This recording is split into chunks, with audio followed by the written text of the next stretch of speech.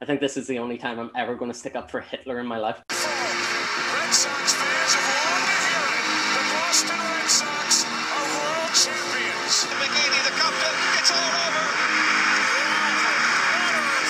Fantastic result for him. Here, Balotelli, Aguero!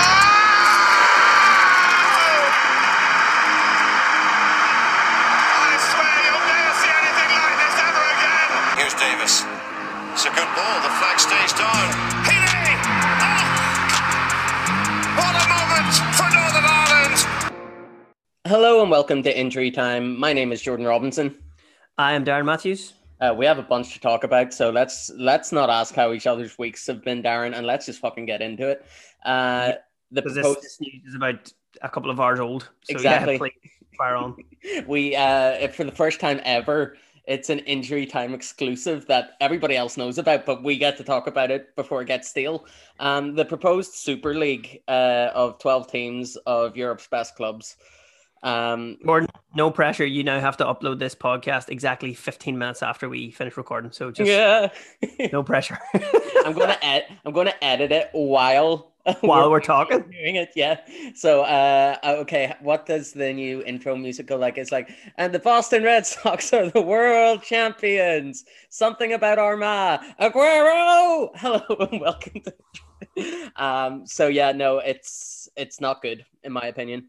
And I think it's the opinion of the majority of people who are involved that aren't. No. The majority of the people who are involved are all for it because they're going to line their pockets. So basically, folks, the proposal is the top.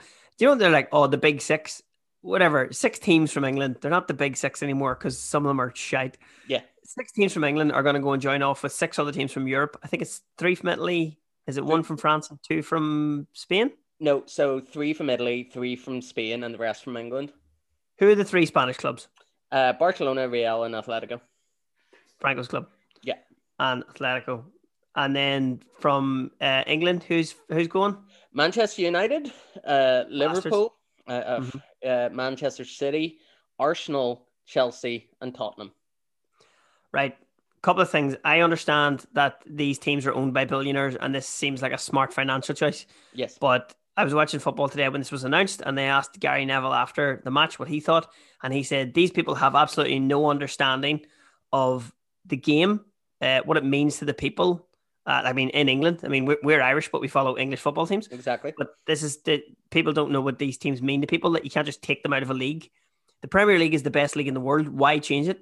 Yeah. And if you want to see your teams play big teams, support your team so they can get into the Champions League. And that's where you watch the big games. That's why the Champions League is so beautiful, because you get to watch the best of the best competing.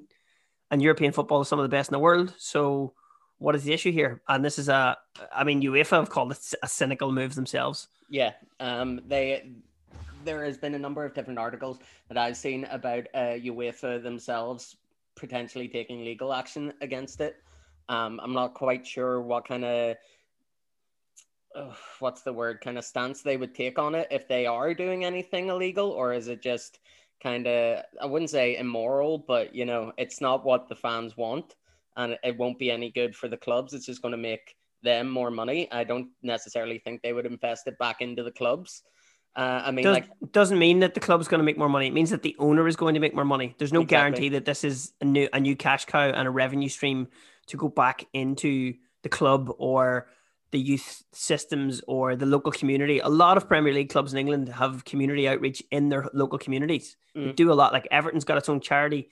Man United have, Liverpool have, and that money is to work in the area where the fans live. Exactly. It's a very localized thing. Yeah, which is a huge thing, and that's the point I was getting at. How much are the Glazers are in debt at the minute with Manchester United? Several hundred million, isn't it? Yeah, but they have now found that legal loophole where they can hire their other companies which they own and pay. So Manchester United can pay a consultancy firm owned by the Glazers, and that's a means of them taking money out of the club.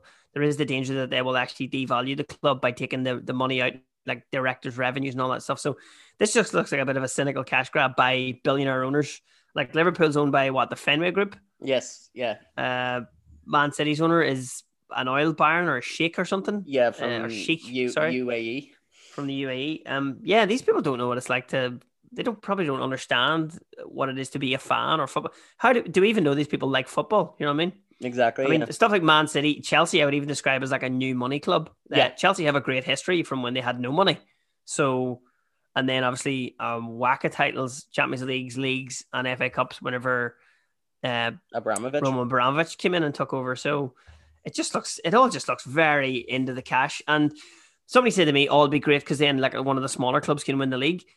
Smaller clubs don't want to win the league that way. Smaller clubs want to develop, and they make a lot of revenue by selling out their home ground when you play a Big Six team. Exactly. Yeah, that is like a business model that works because like I know we talk about it quite a lot, both of us being stand-up comedians, and just before the pandemic and all started, the business plan that you had shared with people like Leanne and Yuri, what you were doing in the Sunflower Bar, that was a business plan that worked not only for you running a successful club, the comics getting stage time, and the audience getting to enjoy a great night and not that expensive, but everybody, like it was win-win-win for everybody. It just kind of seems in this situation, they're taking their like approach to it as going like, yeah, there is possibilities for them to win. And of course, this is speaking hypothetically because we don't know how they would use the money, but still, it's very unlikely that you would see like massive differences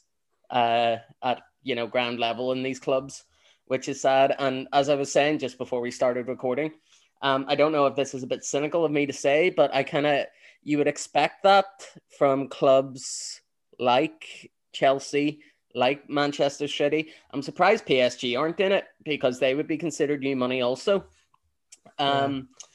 It's so strange. And the whole Manchester United Liverpool, as Gary Neville, I don't normally agree with the guy. I think he's an okay pundit, but what he said was absolutely nail on the head for me today.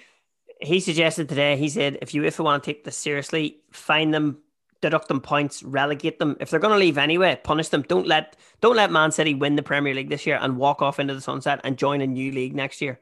Exactly.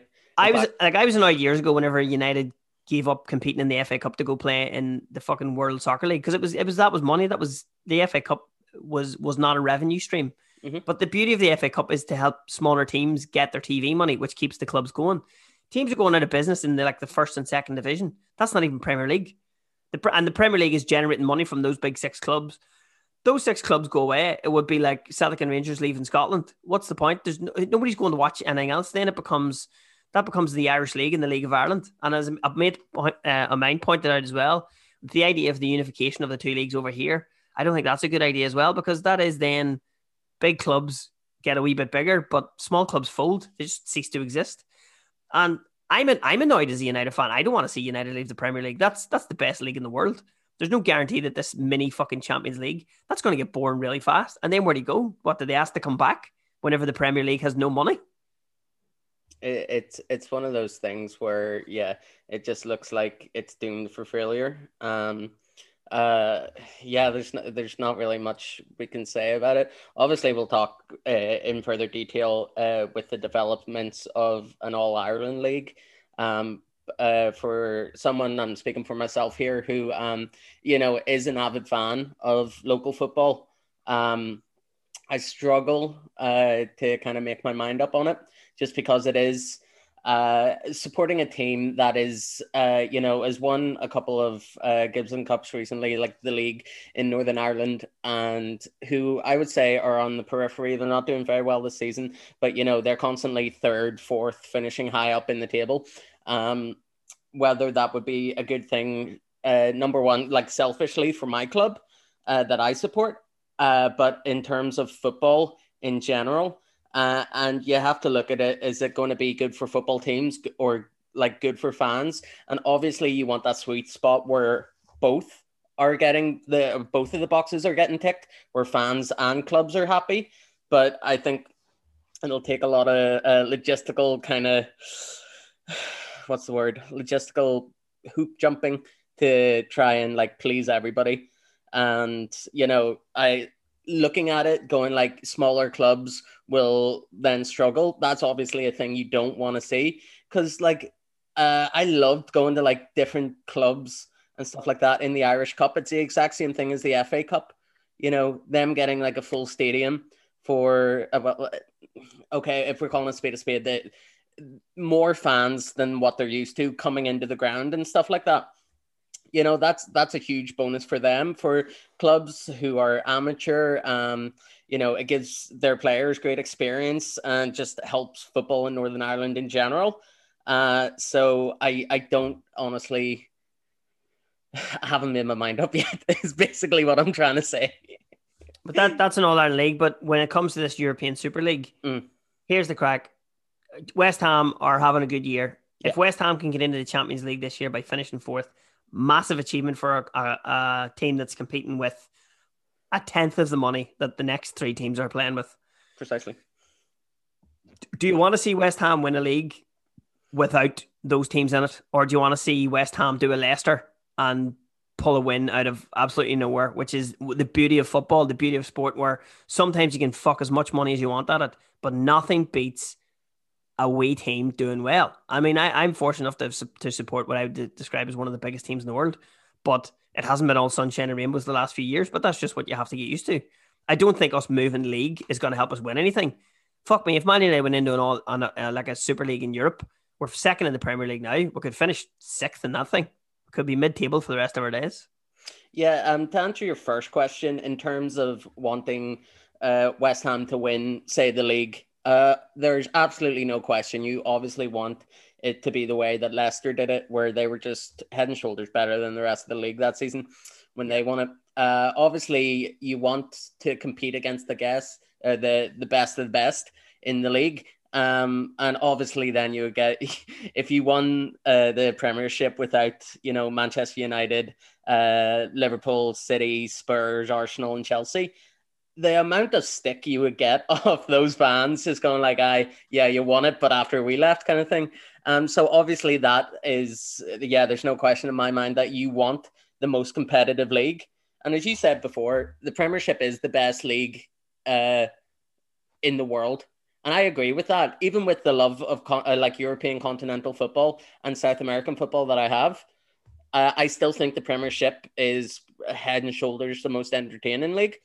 Obviously, you can give like different kind of merits to all the different leagues, like the most attacking, the most, you know, dirty, the most defensive and stuff like that. But all in all, the most entertaining league has to be the Premier League. Yeah, definitely. Yeah. And I think it's great that, I mean, you talk about new business plans. Also, if Arsenal and Spurs are going, that's the only way you're getting into Europe, you useless bastards. All right? That's a perfect point. Stop being serious for a wee second. And whoa, that was a heavy start to the episode. That was like, I don't know. I felt like I was in front. I was like at a union strike, and I'm trying to like rile up the rest of the football owners. I don't know. But let's move on to something a lot better. The Northern Ireland women team have qualified for the Euros. Yeah, the Green and Women Army. Well done, guys. Hey, well done, nice. I like that. Yeah. No, 100%. Like, it is monumental, especially like coming from the ranking system. There, I think, was it the top 14 and the top 16 go ahead into Europe, into the something Euros? Like that. And they're the only team outside of the top 16 or 14 or 16. So which they beat the Ukraine 1-0 to qualify.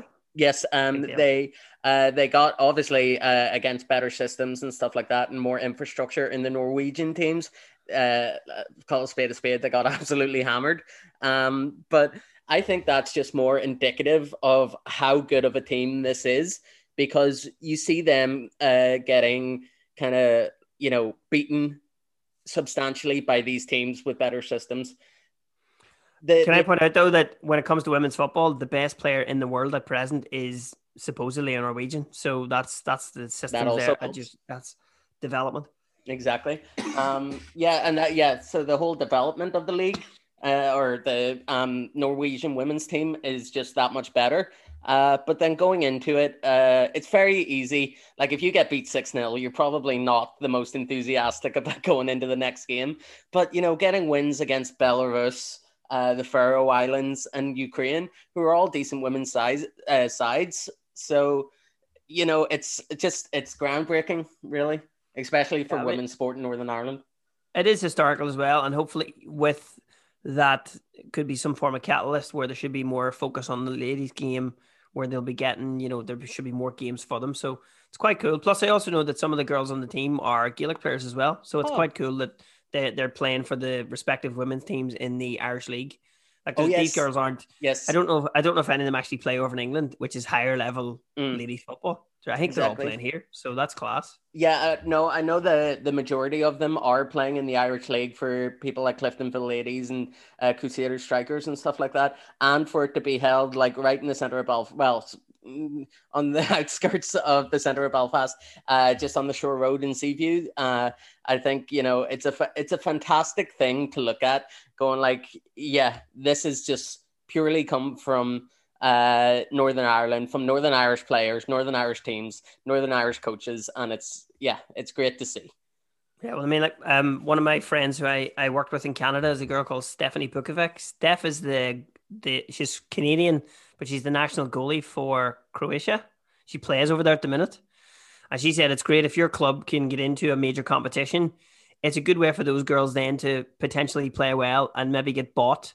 And if they get to go over to England or get to go to a country where they're playing at a higher level, it becomes sort of, it's not self-funding, kind of, there's development and better coaching available. They go back over, they raise the game for the other players who then hopefully get bought in. And then you have that system, which for years ago, which was people going over to England and playing in the high level. Because, I mean, now ladies football has, they have their own match of the day. They have televised games, which is great to see. And I think that's really cool coming from the real amateur level, that the ladies of Northern Ireland have finally qualified for a major tournament, and it's going to be brilliant for them.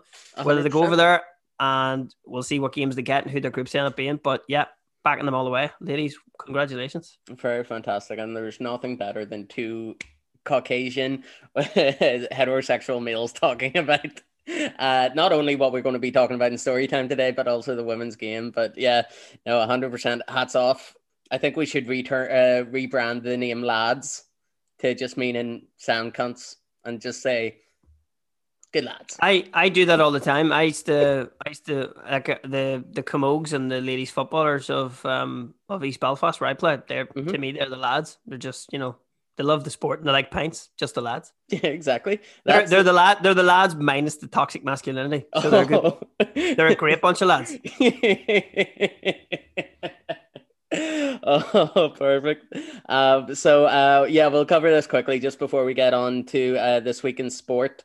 YouTube sensation, what's his name? Jake Paul was fighting a guy called Ben Askren, and knocks him out inside 2 minutes in the opening round of the fight last night in, I want to say, New York. Was that a pay-per-view? Yes, it was. Because that is fucking disgraceful. And it was at 5:30 UK time, and I was contemplating, because my sleeping patterns almost non-existent at this point. So I was like, I'm up anyway. Should I spend 20 quid and maybe it'll be a good fight and I can say, oh no, yeah, I watched it, and get first-hand experience of what actually happens. Very glad I didn't do that. I saw a great tweet after maybe one of the Logan Paul or one of those guys had a fight against somebody. They're doing that. It's very American sports entertainment thing where it's not two dedicated boxers. It's like, this guy's on YouTube and this guy used to be do MMA. And you're like, yeah. Right. This all stemmed out of like the Floyd Mayweather and Conor McGregor boxing match. I don't give a fuck. There's men who box, who dedicate their lives to the sport and never get to be in a pay-per-view. And they give up fucking opportunities and family life and everything they have to the sport. Mm-hmm. And they might not ever see the kind of the bright lights or the TV cameras. And that's unfair that some dickhead with a YouTube channel gets to fight another dickhead who failed at something else. Yeah. For a couple of quid in this. It's another way of making money. Like, it's sensationalism in the worst possible way. And don't be doing it in sport, because sport is such a pure thing. And this has been fucking mutated so these dickheads can fight for 2 minutes in one. And by the way, that did not look like a very hard punch for a dude who's supposed to be a fighter. And I was like, that guy looks like he took a wee dive there. Maybe he's got a few pound in himself in the bookies. Exactly. This is what I was just about to say, man. I don't think I would have been knocked out with that punch. Even given my cardio, I don't think I would have been knocked out. It kind of feels it's branching out off into the realm of sports entertainment more than actual sports, because they have their guest commentator was Snoop Dogg, and it's very strange. I don't know what history Snoop Dogg has with boxing. Obviously, huge celebrity. But to be fair, the NHL also had Snoop Dogg doing commentary in NHL 20, the EA Sports video game. So he has form, I guess. But yeah, no, it was strange. Like, because I watched the highlights of the fight. And you're just looking at it, and Snoop Dogg's just going like, knock him out. I got money on you, motherfucker. None of it's like beeped out or anything like that. I was like, that's the only thing about the whole fight that I liked. Yeah, this is where he started. He just admits on air, it's like the third round. I need him to knock him out, so I'm just going to be very quiet for the next few months. So. Mental. Excellent. Good old Snoop, eh? Yeah, but so overall for the week, one positive story with the Northern Ireland women getting to go to the Euros. Shit one if this European League goes ahead, and a shit one that celebrities get the box. And like, we had sports entertainment, it's called the WWE, and we also had celebrities used to fight. It was a thing on MTV called Celebrity Deathmatch. Yeah. Stop ruining good things, okay? There's also that celebrity boxing that Tonya Harding was part of as well. I mean, like, I would watch that if they don't like just go like, oh, he's a proper fighter now. He's not. And if he goes into professional boxing, he'll get his fucking arse handed to him, like. And so that's what I'm saying. Give him to a real boxer, and let somebody and not even just knock him out. I want somebody to torture him for about 10 rounds, just slowly grind him down until he doesn't want to be a boxer anymore. Yeah, like definitely I don't know. What's Sylvester Stallone doing these days? What is he doing? I don't know. Probably writing up a new Rambo or Rocky 17. Yeah. I reckon. You never know. The Italian stallion versus the YouTube dickhead. Like, it would be very entertaining to see. But yeah, let's get into this week in sport. Yes, please. Okay. So we will start off with Monday's games in the Premiership. There was two. One huge upset, and one, it must have been the most boring match in existence. We'll start with the earlier of the two kickoffs.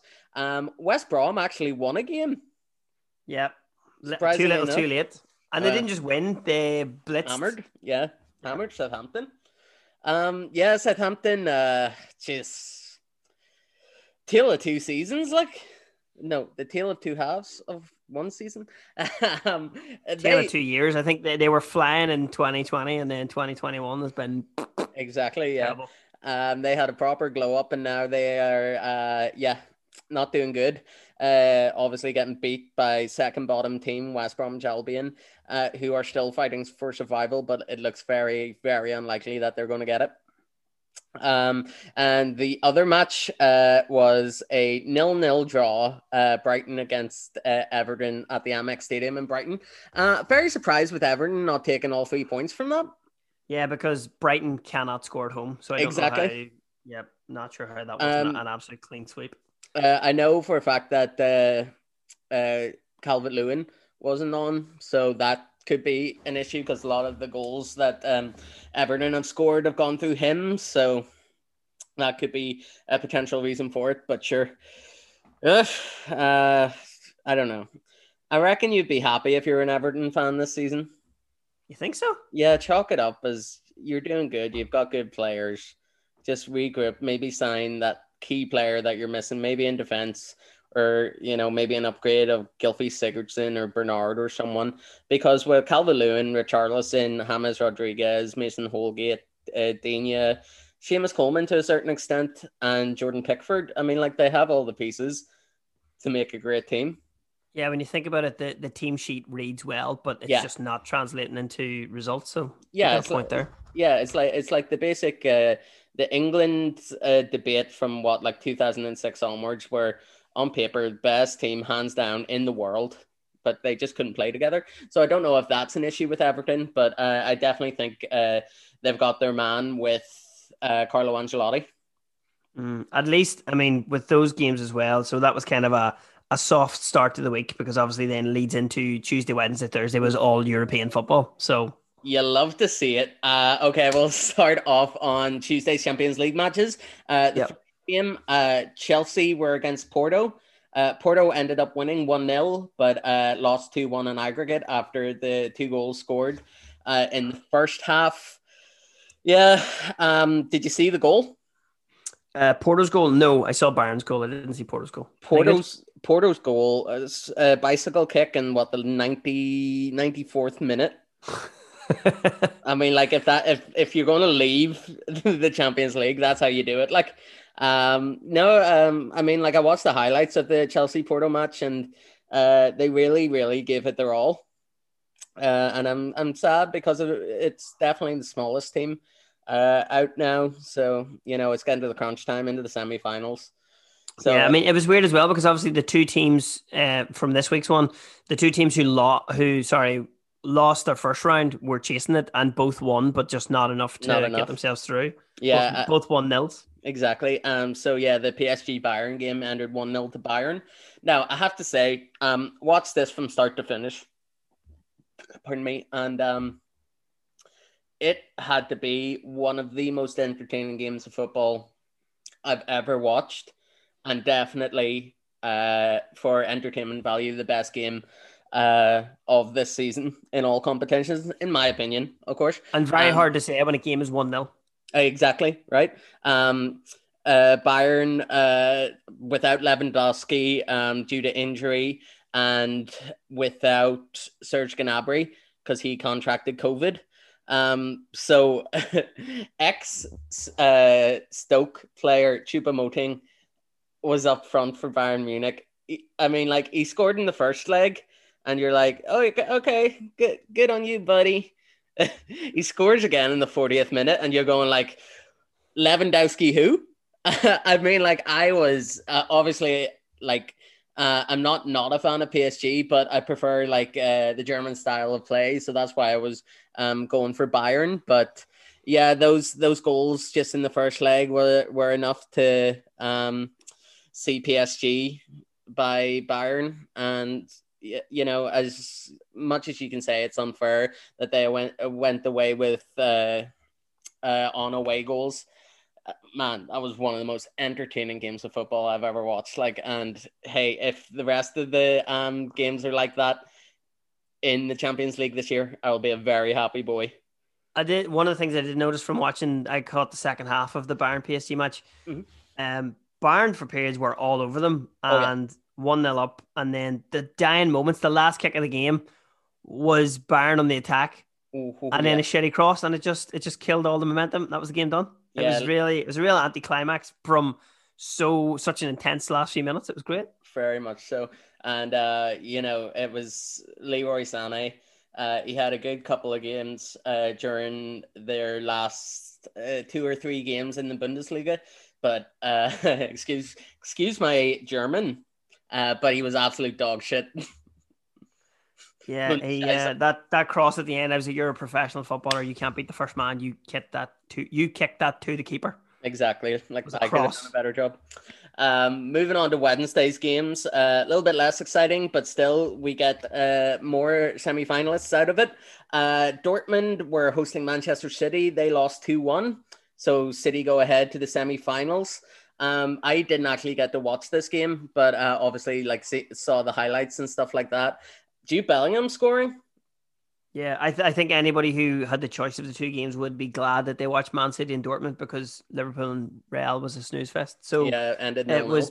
Ended 0-0. But yeah, I mean, Dortmund playing City, they already had them 2-1 in the previous thing. But yeah, I mean, Dortmund took off at the start, so it kind of gave that game, there is that excitement then of watching a European game where you're like, fuck, these boys are back in it. No, that was, but it was a home goal as well. So once Man City got the 2, that was the away goal. So it was a hell of a hill to climb at that point. Exactly. Yeah, I mean, Man City weren't in that until, what was the 55th minute? Mahrez' penalty as well. Wasn't even Mahrez, and then Phil Foden. Yeah. Phil Foden's goal was class. I can't even be. As I sit here in my Man United jersey, it pains me to say Phil Foden was great. Man City's team sheet is ridiculous. It genuinely is, isn't it? So let's move on to Thursday's games. Now, I would say personally that this was an upset, but AS Roma knocked out Ajax. They drew 1-1 on Thursday night, but we're leading 2-1 in aggregate. Yeah. Yeah, it's one of those where obviously I dislike immensely Mussolini's team, and I would say my favorite Italian team would be Roma. But yeah, I feel bad because like one of my favorite players of all time, Johan Cruyff, obviously with the whole Ajax connection, I just kind of really I was like, just win something, especially after that, getting to Spurs in the semifinals of that Champions League a couple of seasons ago. They had such good players like De Ligt and De Jong, Van de Beek, Davy Klaassen, Tadic, loads of great players, but then yeah, it wasn't to be, and it looks like it's another wasn't to be, and the Eredivisie, the Dutch league, just seems to be, I don't know, falling down the pecking order in terms of European leagues, in my opinion. Yeah, you're not going to see your Ajax probably as much. I mean, the fact that there would be, up we're top of the league, but they're still not getting an automatic space in the Champions League as well, which is kind of shite as well. Because I mean, the Netherlands have been a kind of world power in football. Exactly. They're probably one of the biggest world powers that's never won a major. I know, which is crazy. Yeah, which is absolutely crazy. Getting to the finals of the World Cup a couple of times, last time in 2010, and then not qualifying for 2014. Yeah, and also, I mean, you want to talk about crazy to move on. Talk about crazy. Today's result for them versus Arsenal beating Slavia Prague 4-0 during the week. Yeah. Playing like a team possessed, playing like a team that knows what they're doing, to today's result, which was a joke. So we'll cover that game next. So Slavia Prague lost 4-0 at home to in Prague against Arsenal. 100%. I don't know where this team came from, but it's not the Arsenal that I've been watching highlights of the whole year. Like 100% just dominated every facet of the game. Played extremely well. You have to think, was there something psychological in it with the Slavia Prague player getting suspended because of the racist comments he made against camera, the Glasgow Rangers player in the last league or the last leg of the Europa League. So they didn't take a knee during this kind of pre-match ritual they've started doing, taking the knee for racial inequality or against, not for. Well, we finally found something that we have to edit out, not that we and for badness I'm keeping it in. I love when Jordan makes a really good point and then goes, I fucked it at the end there, sorry. Yeah, exactly. Damn it. But yeah, no, that's definitely something we'll be talking about at length in Storytime this week. Moving on, Villarreal beat Dynamo Zagreb 2-1. Villarreal, under the stewardship of Unai Emery, they're playing against Arsenal in the next round. Would Villarreal be your outside bet? Yeah, 100%. Or because I mean, teams that are left in it, you've got let me see, Arsenal, United, Roma, Villarreal. Yeah, you know what? I mean, I think at that point, if Arsenal continue to be schizophrenic, they're not going to win a final. United could probably be beaten by any of those teams on a good day or on a bad day for United. Roma, they've had some classic games with Roma in the past, beating them 7-1 at Old Trafford in the Champions League. So, but obviously, a lot has changed since those days.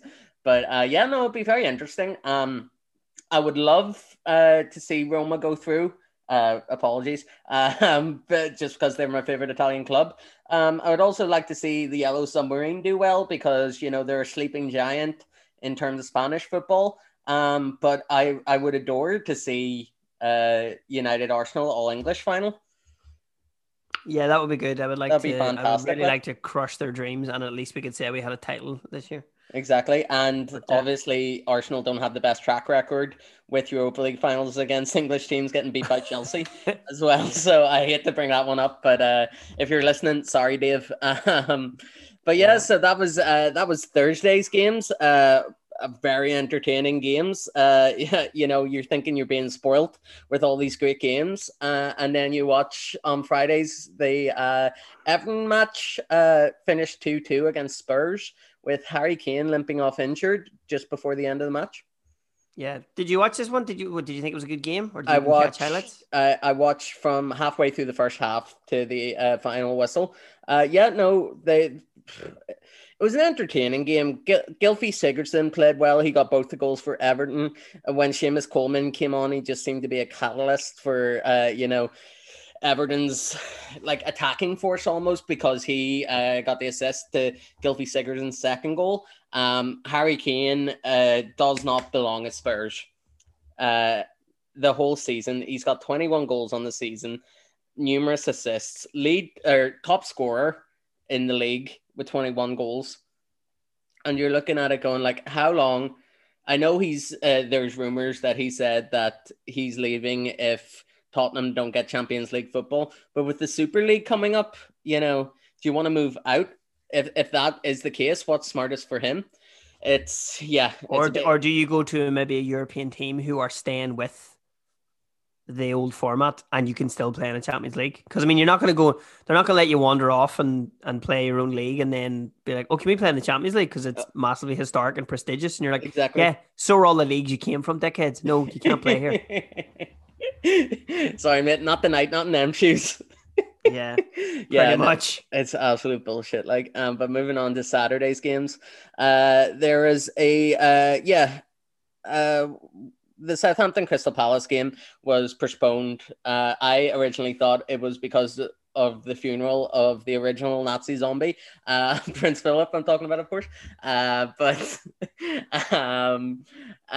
We'll cover the late kickoff first. Wolves beat Sheffield United 1-0 at Molineux, sending Sheffield United back to the Championship. They're officially relegated from the Premier League.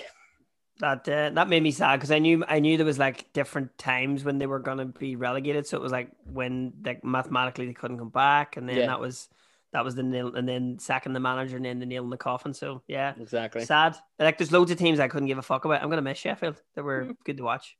Yeah, good luck blaming West Ham for this relegation, you fucking northern bastards.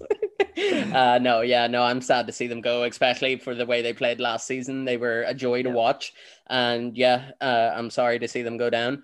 Another thing I'm sorry to see, West Ham dropping points, all of them, getting beat 3-2 at Newcastle. I was going to say, because they obviously the hope was so up with West Ham, and then I would have thought the way the form was going and the kind of the enthusiasm within West Ham, I would have thought they would have beaten Newcastle 2-0. I wouldn't have even expected them to concede to Newcastle. And I don't think West Ham are going to go the rest of the year unbeaten, but I did not think dropping points to Newcastle. Then again, I didn't think this year that United would be 9 points back in second place, having dropped points to West Brom, Sheffield, and everyone in the arse of the table, Fulham. So exactly. It happens. It happens when you least expect it, when you're thinking your team's going to do you a big favor and keep the happiness up. Football reminds you that you're not supposed to be happy all the time. Otherwise, how are you supposed to know when you are happy? Hey, yeah, that's the best way to look at it. Just a quick breakdown of the game. Dawson getting red card after 2 yellow cards. I would like to say they were unjust, but they're 100% dead on. I had no issue with them, to be fair.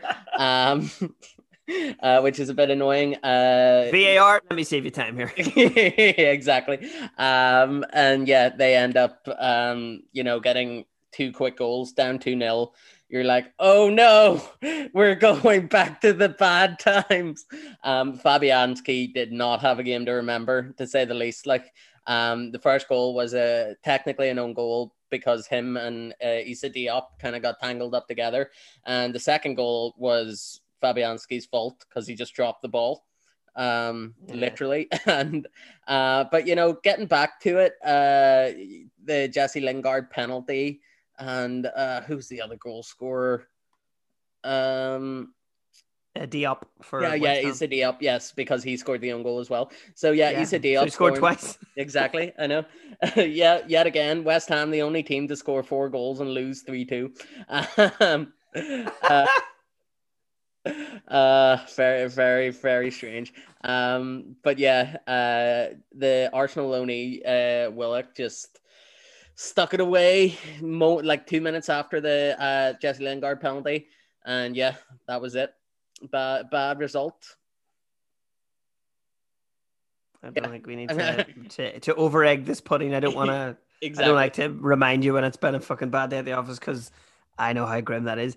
But yeah, I mean, from that game happening to, and then I thought that the FA Cup semi-final was going to be a classic, and it was shite. Yep. This is like when we thought West Ham United was going to be a good game, and it was boring as fuck. Exactly. Chelsea, Man City, 1 goal by Hakim Ziyech. I mean, like, he scored early on. It was ruled out with VAR.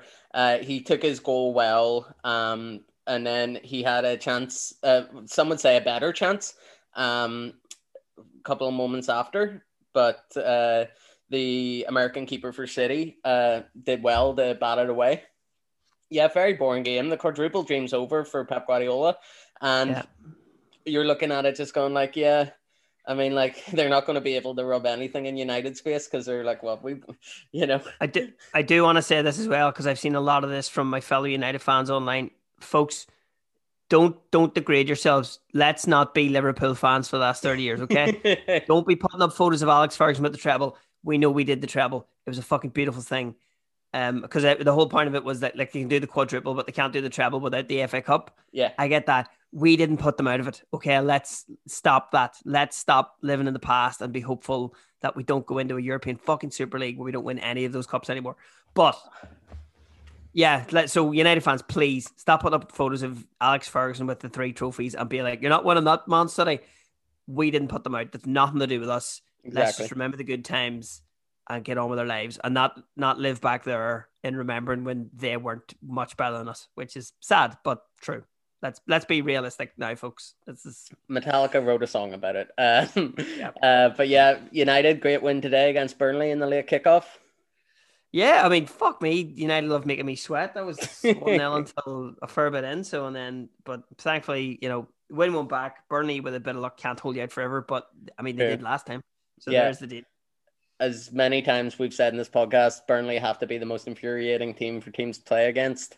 Especially if they get a goal, and they're decent enough not conceding. They're a hard team to break down. But yeah, United left it late, but they came away with all 3 points. I mean, fair play. Yeah, Greenwood getting the 2, and then I think because they had scored in like the 84th minute, broke Burnley's spirits a wee bit, and then Cavani was able to kind of nip it at the end for a 93rd minute. So happy enough for that one. Loves a wee goal, that Uruguayan. Like, can't believe he was free. What the fuck? I know, right? Great business. Arsenal and Fulham, a wee London derby for you. Finished 1-1. A point for Fulham, which is take what you can get, guys. I do want to talk about this because Arsenal had the VAR goal. Yeah, the toe. The guy is toe. Now, by the numbers, factually, yeah, VAR have ruled that as offside. That is offside by the definition of what VAR is. But that is one of those offsides that ruins. I was saying to one of the boys that it ruins the passion of the game. Mm. There's nothing sweeter than when you score a goal and your guy was offside. Yeah. So, I mean, to a linesman, I'd say that would have been incredibly debatable. The linesman would have been sweating himself to fucking decide what it was. Exactly. Yeah, VAR were like, nah, his toes out of the way. It's annoying as well because his entire body's behind the ball, so it is the toe. That's it. It's ridiculous. The guy's leaning into leaning out of the run. It was like when Bamford earlier in the year got offside because he was pointing where he wanted the ball, and they're like, your hand's offside. Like, you can't fucking play the ball with your hand.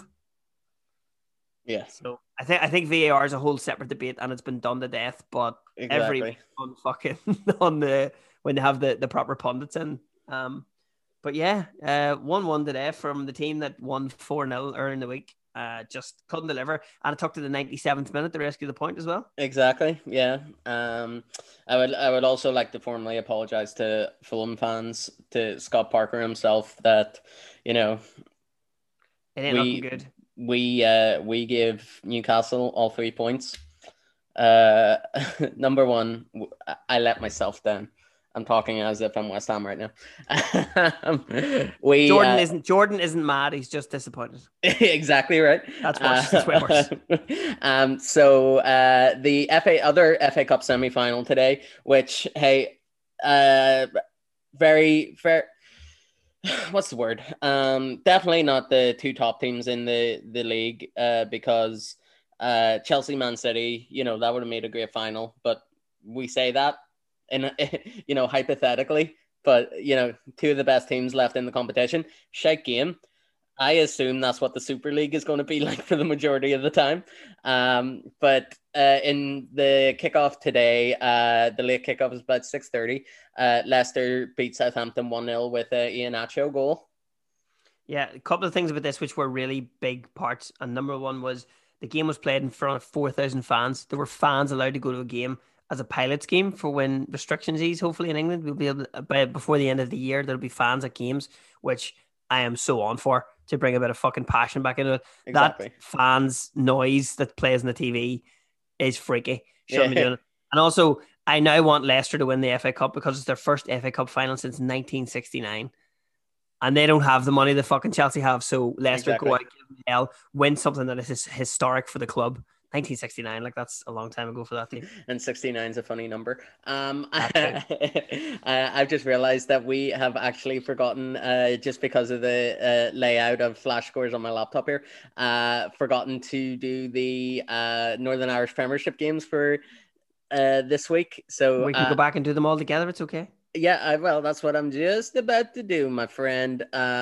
So yeah, we'll briefly go through them there.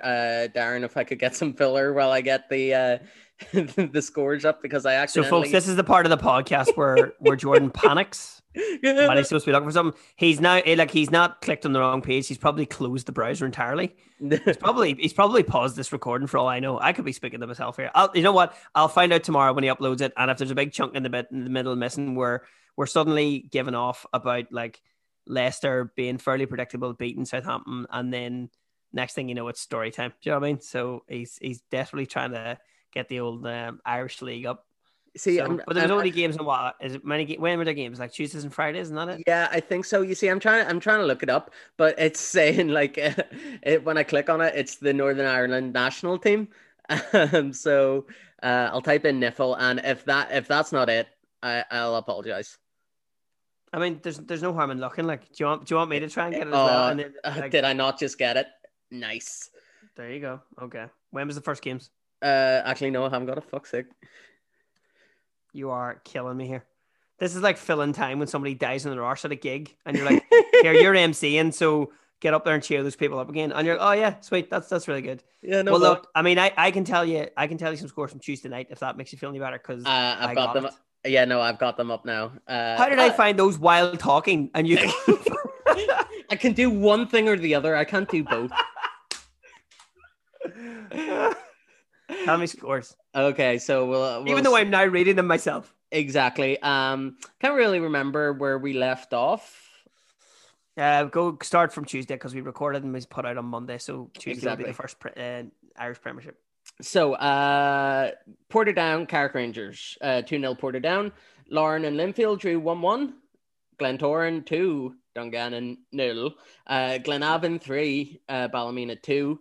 And then in the North Belfast Derby, 2-2 against Crusaders and Cliftonville. And Coleraine beat Warren Point 2-1. And those were the games on the 10th. So that was, just over a week ago. Warren Point, Carrick Rangers finished 0-0 on the 13th, which was about 5 days ago. Portadown then played Dungannon, finished up 1-0. Glentoran against Coleraine finished 2-2. And then we'll get to this weekend's games. So Linfield get even more points at the top of the table with a 2-1 win over Ballymena. Looks like it's almost curtains for the league. Like Cliftonville get all 3 points against Portadown, winning 2-1 at Shamrock Park. Larne beat Warren Point 5-0 at Inver Park. 1-1 between Carrick Rangers and Dungannon. Coleraine and Glentoran finished 1-1. And I'm very glad to say, Darren, Crusaders beat Glenavon 6-1. It's quite the tanking. Tell me about it, man. I was very happy when I was seeing that result, like when I could eventually find it. Hey, so what day was that? Was that Friday game? Saturday's games? Yeah. Oh, he did Linfield, Ballymena, and Cliftonville, Portadown. Yes. Oh, the Linfield and Portadown games were both on Saturday, and the other ones were, on Friday. This is something that annoys me because I use the BBC app whenever we're checking scores, to remind me of the games that I've watched and what I've seen highlights of. And really annoying whenever it obviously ranks it by importance, which this is why it hurts. Okay, so it goes FA Cup, Premier League, Scottish Cup, Championship, Women's FA Cup, League One, League Two, National League, Scottish Championship, Scottish League One, Scottish League Two, Welsh Premier, by the way. Oh God! And then the Irish Premiership. We're can you name 9 things down? Can you name any Welsh Premier League teams? Wrexham? Is that one? No, they're in the English League. Bala Town is the only one I know because we played them in the Iron Brew Cup a couple of seasons ago. But that's the only reason I remember them. And so that's us done for this week in sport. Story time, just us two this week. No celebrity guests. And then we'll go into the games to watch and then a little bit of trivia around. So let's get into story time. So story time this week is it's just us. There's no Paddy, Shane, Steves, or anything like that. We are talking about Olympic gold medalist Jesse Owens. Darren, do you know anything about Jesse Owens? Things I know about Jesse Owens: he was in the Olympics in the 30s, and Hitler wouldn't shake his hand. That's what I know about Jesse Owens. See, this is perfect because this is actually I think this is the only time I'm ever going to stick up for Hitler in my life.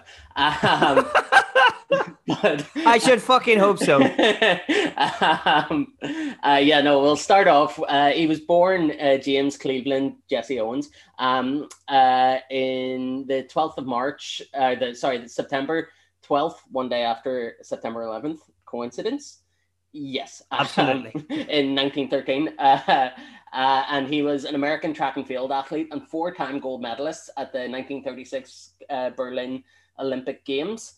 He was born in Oakville, Alabama, which, if you don't really know the geography of the United States of America, would be considered the Deep South. Mm-hmm. And not necessarily known for its racial equality, shall we say, especially in the early part of the 1900s. So Owen specialized in the sprints, so 100 meters, 200 meters, all that jazz, and the long jump, and was recognized in his lifetime as perhaps the greatest and most famous athlete in track and field history, setting numerous amounts of different world records all the way from college up into Olympic standard. And as you said, there's a rumor that Hitler didn't shake his hand at the 1936 Olympic Games, yeah. Gold medal ceremonies. I don't know why I'm stumbling over that, but yes, the gold medal, when they were awarding the gold medals, the rumor was that Hitler didn't shake his hand or anything like that. But he acknowledged Jesse Owens by giving him a Nazi salute, which he did with the rest of the competitors. So, I mean, it would have been better if he ignored him instead of Nazi saluting him. So, to honor Jesse Owens' sporting abilities, Hitler saluted himself. Yes. Is that what you tell me? 100%. Interesting. How narcissistic can you get?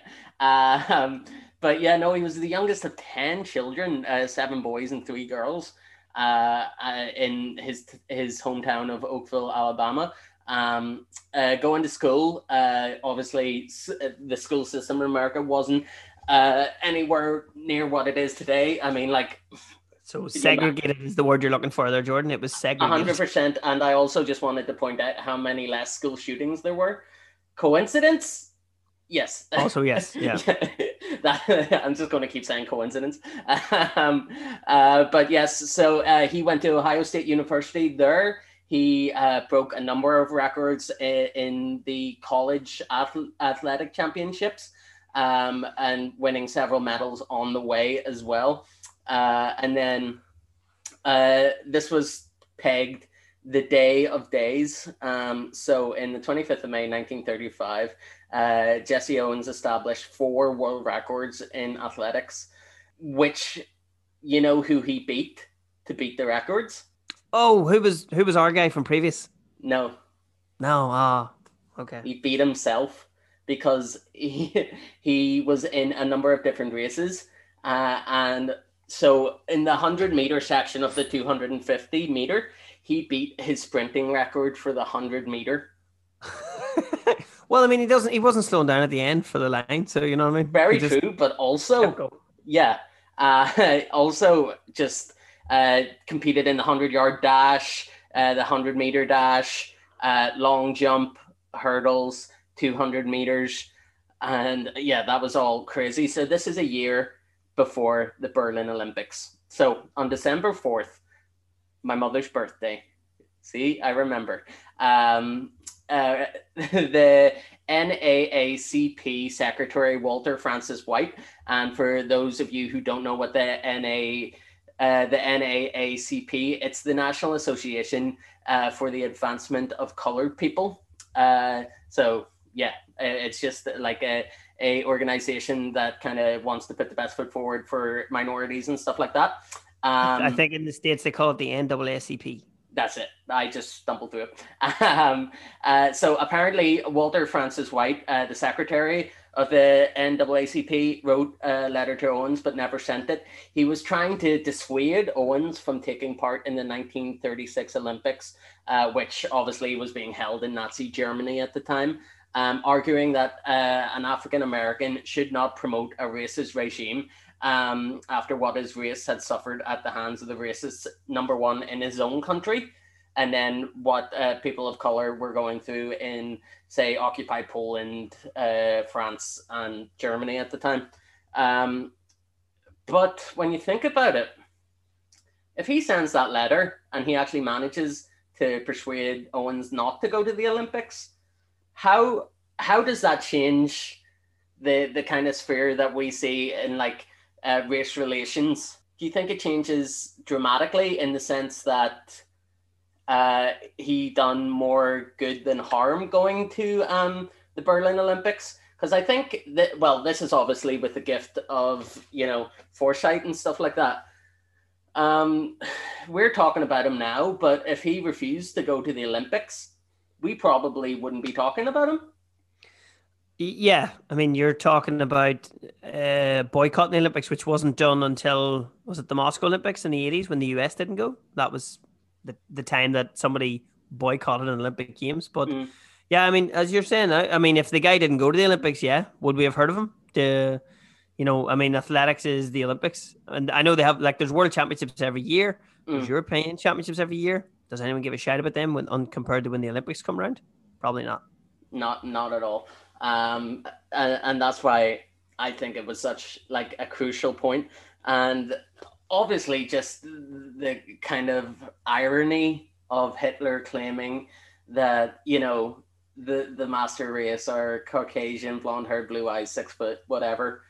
And then Jesse Owens coming from an underprivileged background in a real like kind of rural state in America, coming in and just proving that, hey, you're talking bullshit because I've just won 4 medals here, so you can fuck up. I hope that's what he said to him. That would be hilarious. In that accent. Exactly. Specifically, Herr Hitler, fuck up. Fuck up, would ye? Which is crazy. But we had Rona. So she did a little bit of research for us, and she got some juicy details. And because a lot of the stuff that I research and stuff like that, I also kind of, I don't want to know it until I'm reading it out because it's a surprise for everybody. So a couple especially when you get to a big word. Exactly. Right. Photosynthesis. But okay, so when he was turning 5, this is before the whole Olympics thing, because 5-year-olds can't compete in the Olympics. It's fucking red tape all over again. But he noticed like a rubbery formation on his skin, just in his chest. And this was a defining moment in his life because he initially believed that the bump would just go away. But it just kept growing, and it started to actually press against his lungs. So he was struggling to breathe and, take air in, which is, some would say, the most important part of running is being able to breathe. But he notified his mother about it. Unable to bear his discomfort, his mother told Henry, his father, that they needed to do something about it. Although his parents resorted to surgery to remove a lump of Jesse's leg, this one was big, much bigger than the one they removed from his leg previously, and it was nearer to his heart. So okay. I hate to say it, but also I love to say it. I have more in common with a 4-time Olympic gold medalist than you do, Darren.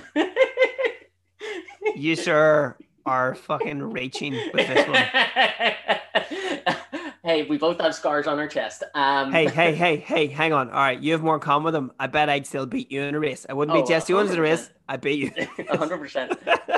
I mean, like, I would be picking up the bronze medal if it was between me, you, and Jesse Owens. But yes, so the financial conditions of the Owens at that point, they weren't well off.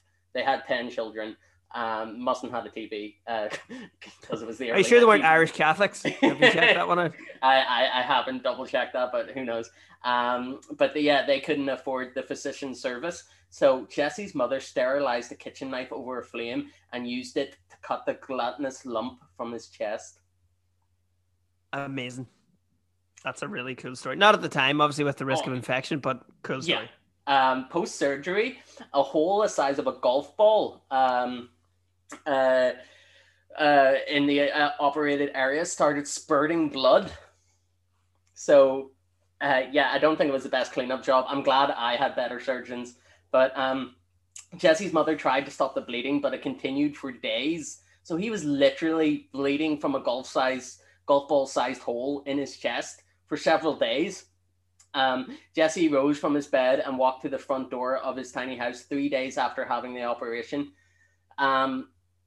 It takes a lot after going through surgery. It takes a lot to walk. I can attest to that because, hey, it's not fun learning how to sit up again. That was probably the most difficult part of it. But Jesse Owens rose from the dead after 3 days. Is he, in fact? Are you reading that out of a Bible? Have you got the wrong book? That's a different guy. That story. Leviticus chapter 1. What is it? Leviticus 3:17. Stone Cold Steve Austin. Oh, I was like, what? Yeah, I don't know where I'm going either. But after he was able to walk after the 3rd day after the operation, Jesse walked into his father's arms and urged him to pray. Both son and father knelt and prayed, and according to Jesse, the bleeding stopped within a few minutes. Wow. Okay, then. So, guys, if you've got any trouble whatsoever, financial, monetary, your dick's too small, monetary, anything like that, pray to God, and he'll sort it out within a Pray to God for money. Use that money to fix your dick. That's what we're saying. Exactly. And then play for more money because you just spent money on your dick. So Jesse, along with his brothers and sisters, attended the schoolhouse in Oakville's black neighborhood. However, there was nothing worth learning apart from how to read and write. So Jesse spent most of his time running barefoot in the fields because he loved it. I wish I could have done that in school. If I could have done what I loved in school, number one, I think I would be the best FIFA player of all time. It would be a lot better. What if you could have done what you wanted in school? What would you be an expert at right now? Oh, if they had to let me learn it, while I was in school, I'd probably just be the best drummer in the world. Because when I got to my exam year, all I wanted to do was play my drums. So that's I'd just be doing that. That's it. So after moving, they moved to Cleveland around the time when Jesse was 10. At the age of 9, and the teacher misunderstood his Alabama drawl and believed his name was JC instead of Jesse, so the actual letters JC. He was referred to this name for the rest of his life, and he then moved to Fairmount Junior High School.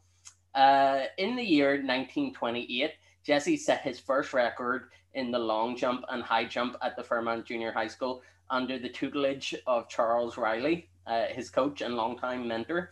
Such was the connection between the two. Owens considered Riley as his second father, and Riley held Owens in equal regard. Riley also invited Owens to his house and treated him like a member of his own family. 2 years later, he enrolled into the East Technical School of Cleveland, where he met Minnie Ruth Solomon, his wife-to-be. Owens broke... he's done a lot, so I'm trying to go through all his college kind of dealio, and then we'll get to the nitty-gritty of the whole Hitler thing. So Owens broke 3 world records in a 45-minute span at the Big Ten Conference in Ann Arbor on the 25th of May, as we've already said. He broke the 200-yard low hurdles, 220-yard dash, and the long jump, and he also tied on that day for the 100-yard dash. So you could say he was pretty athletic. In college, he was a member of the Alpha Phi Alpha fraternity, and he was known as the Buckeye Bullet in Ohio State University. Ohio State, obviously, being the Buckeyes. And in 1976, President Ford awarded him the Presidential Medal of Freedom. Look at that.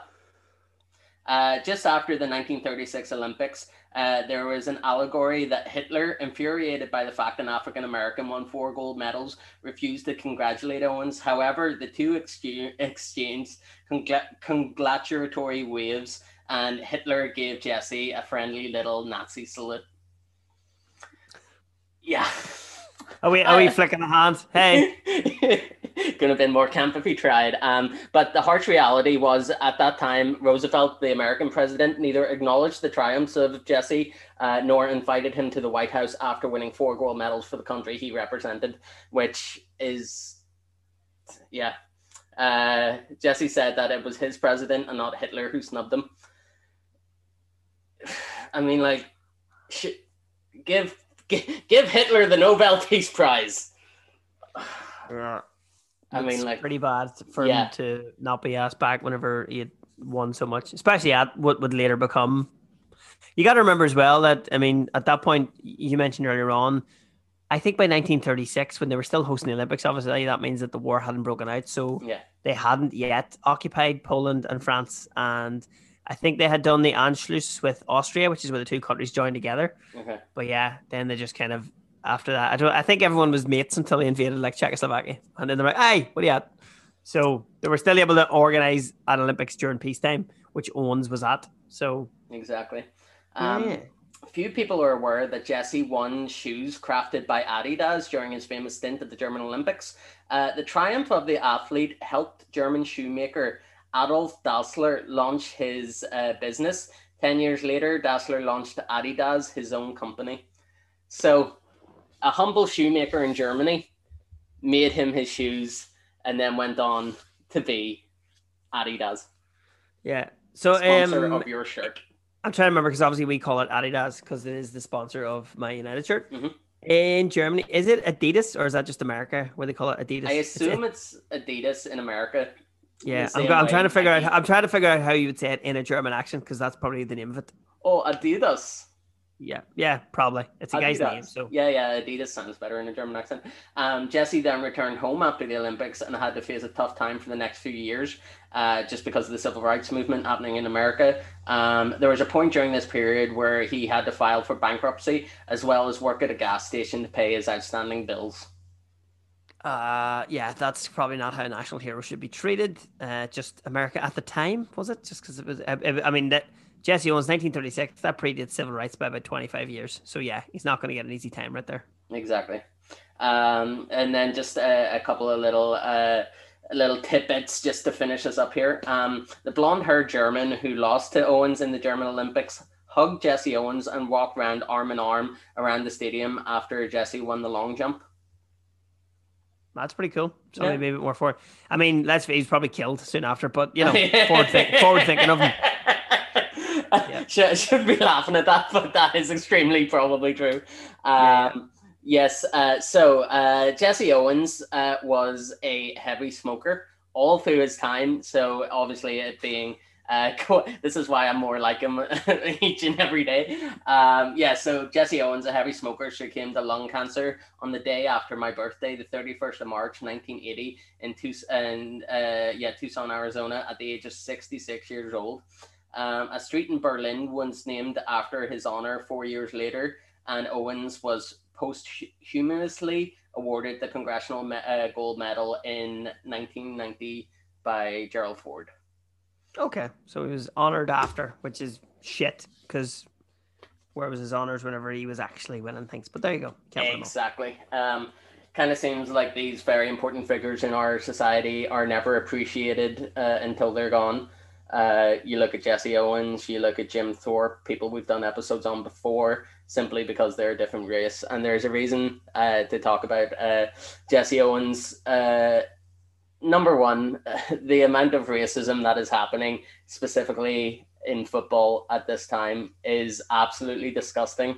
Jurgen Klopp put it great in a statement today that if you are a fan of Liverpool or any football club and you're sending these hate-filled messages of racism, do us a favor and walk alone.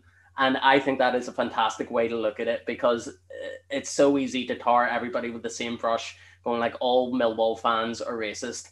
They are, but that's beside the point. It's very, you don't want to get into that game. I know for a fact not every single person going to a Millwall game is racist, but when like other people stand by and let other people say shit that is racist, that is, you know, any form of like sexism, homophobia, anti-Semitism, sectarian, it all develops this kind of culture where all these people are being lumped in the same thing, which, hey, that's what racism does as well, which is fucking disgusting. So the official, as I was saying to Darren, the official statement of Injury Time is that racism is bad and to stop doing it. And literally, if you see it, if you're in, watching a football match, rugby, Gaelic hurling, any other sport that you go watch, if you see it, fucking don't just stand there and like accept that, oh no, it's his opinion and stuff like that. Fair enough. And I mean, as you said, like Jesse Owens, an four-time Olympic medalist who didn't get honored by his country till 40 years after he'd done it. So disgusting. Yeah, there you go. We really have to bring it back up in the fucking outro just to kind of Jordan, no pressure. These questions you're going to ask me after the games to watch better be hilarious. Okay. I'll try. But yeah, let's get into the games to watch. Hey, see, this is something I was thinking about when we talk about games to watch. Yes. Do actual games worth watching? Because I think we just tell them all the games that are on. I'm going to try and pick a few that are actually bother your arse to try and see, because with lockdown, I've been watching a lot more football. And I'm really sad to say I've seen some terrible games that I had great hopes for. So a lot of pish. I'm hoping we're going to recommend you guys some good games to actually sit down and watch. Starting tomorrow night. Exactly. I was just going to say. Yes, Liverpool. Did you see how I built that one up knowing that was coming? Yeah. I like that. Liverpool traveled to Ellen Road to play Leeds. The first game. It was the first game of the season last year. Unbelievable. Fantastic game. But for an example of what you're saying, we're not going to cover the Chelsea-Brighton game because foregone conclusion, as they say. Or Brighton at home? Yes. Yes. There we go. Signed, sealed, delivered. So that kind of like leaves us to Friday with Arsenal against Everton. Yeah, I mean, your midweeks are Tottenham, Southampton, Aston Villa, Man City. I'm not holding out for that. We will be required to watch anything more than the 3-minute highlight reel on YouTube. Exactly. Yeah. Arsenal Everton, will that be a game? It was an entertaining enough game against Spurs, so hopefully something will happen. Moving on to Saturday, the highlight. Big one for you. Exactly. The rest of the games, the toughest two games we have left are this Saturday when we host Chelsea. And then when we play Everton as well, if we could get 6 points from both those games, that would be absolutely fantastic. Obviously, Chelsea are trying to get into the Champions League qualifications as well. So this is make or break. This is the game to watch. And I will be watching through clenched fists of hopefully joy. But who knows? Normally, but we also know that if West Ham take the lead, you can't settle anyway, so it doesn't matter. Exactly. I may just take loads of morphine just at 5:30, wake up several days later, and I'll be grand. And then moving on, there's also Liverpool against Newcastle, which has the potential to be good. But moving on to Sunday, Leeds United host Manchester United at Ellen Road. Ooh, yeah. I mean, Leeds are in for quite the week. I think that's I mean, if Leeds perform against Liverpool, I would say they'll give United one hell of a game. Yeah, definitely. And I don't think anyone can, even though there's plenty of faults in their system, no one cannot enjoy watching Leeds play Leeds football. Exactly. And also on Sunday at 4:30, we have the EFL Cup, Manchester City against Tottenham. It's a cup final. It's worth watching. Yeah, Spurs are actually on to win a trophy, which will be their first one since, let me see, since Everton. Yeah, exactly. Since Jesse Owens won those 4 gold medals. Since the invention of penicillin, Tottenham will have won a trophy. Crazy. But yeah, so I'll just quickly glance over any of the Northern Irish Premier League games that'll be happening. So back on what was this, Tuesday night? Yeah, so Tuesday we have a good couple of games in the Northern Irish Premiership. We have Cliftonville against Glentoran and Solitude, Portadown against Larne, and Warrenpoint against Glenavon. Cliftonville, Glentoran might not be a bad shout if you can get that one on the old BBC iPlayer. Could be worth watch. Yeah, I don't know if they'll be doing any live broadcasts or anything like that, but yeah, keep your eye out. And then there is not another Northern Irish Premiership game until Friday when Glentoran play again. They host Larne at the Oval. It'll be very interesting to see how that goes. So if you get bored watching Arsenal play Everton, some local football to spice up your life. That was really Spice Girls-esque, wasn't it? Spice up your life. I don't know. I've never seen the Spice Girls. They're singers, right? They're not actors. Jordan, stop pretending you don't know who the Spice Girls are. No, I know who the Spice Girls are. No, I genuinely, they were in a movie, weren't they? There was Spice World, the movie. I don't know why I know this, but yeah, they were the biggest band in the world in 1987. I say band, use the term loosely. But yeah, a collection of people. One of the biggest music bands. Yes. So Saturday's games: Ballymena, Coleraine, Cliftonville, Carrick Rangers, Dungannon, Crusaders, Warrenpoint, Portadown, and Glenavon, Linfield. And yeah, that pretty much sums it up there for this week's Northern Irish Premiership. So, are you ready to possibly get 3 out of 3? Because looking back over these questions, there was a couple of answers that were in this episode today. Let's see if I was paying attention. Exactly. So question number 1, I'll give you the easiest one first, because if you don't get this, you weren't listening. What year were the German Berlin Olympics? 1936. Wunderbar. You got 1 out of 1, Darren. You should be proud of yourself. You switched from German to Transylvanian. That's like Dracula. Yeah, my mom's Romanian, my dad's German. What of it? Okay, question number 2. What football team, what country do football team Star Bucharest come from? Bucharest are from... Oh, wait, Bucharest is in Hungary? You tell me, my friend. Oh, no, Bucharest is Hungary or Romania. Bucharest is Hungary. Is that your final answer? Yeah. No. Is Bucharest Romania? Yes. Oh, for fuck's sake. Okay, that was the 2 that I was like, I'm trying to think, what's the capital of Hungary then? This is Budapest. Budapest and Bucharest. Oh, mixed them up. Fuck. Okay, that's annoying. Okay, 1 out of 3.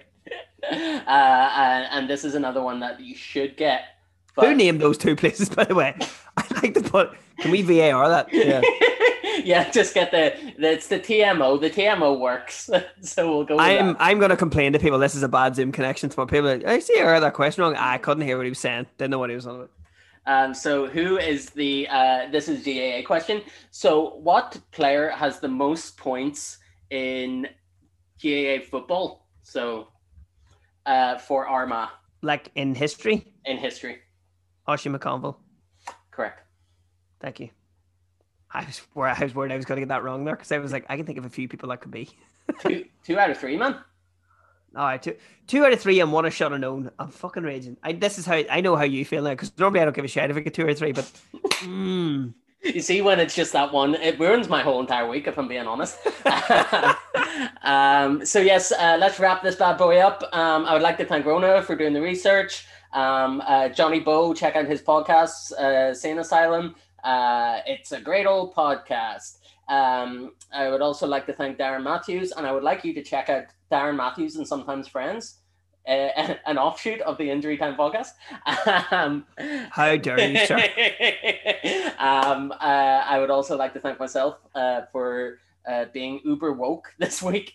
And also, if you guys like movies, please check out Popkernels. It's another podcast on this, I want to say network, but it's just me making 2 different podcasts. Jordan's cheating on me, but go listen to his podcast. It's very good. See, this is why I said Darren Matthews and Sometimes Friends, because I felt bad about plugging my own podcast. Yes, so thanks very much, guys. See you guys next week. Bye-bye. Auf Wiedersehen. Oh, it's a German. Nice. Red Sox fans have long been hearing the Boston Red Sox are world champions. McGeady, the captain, it's all over. Fantastic result for him. Balotelli, Aguero!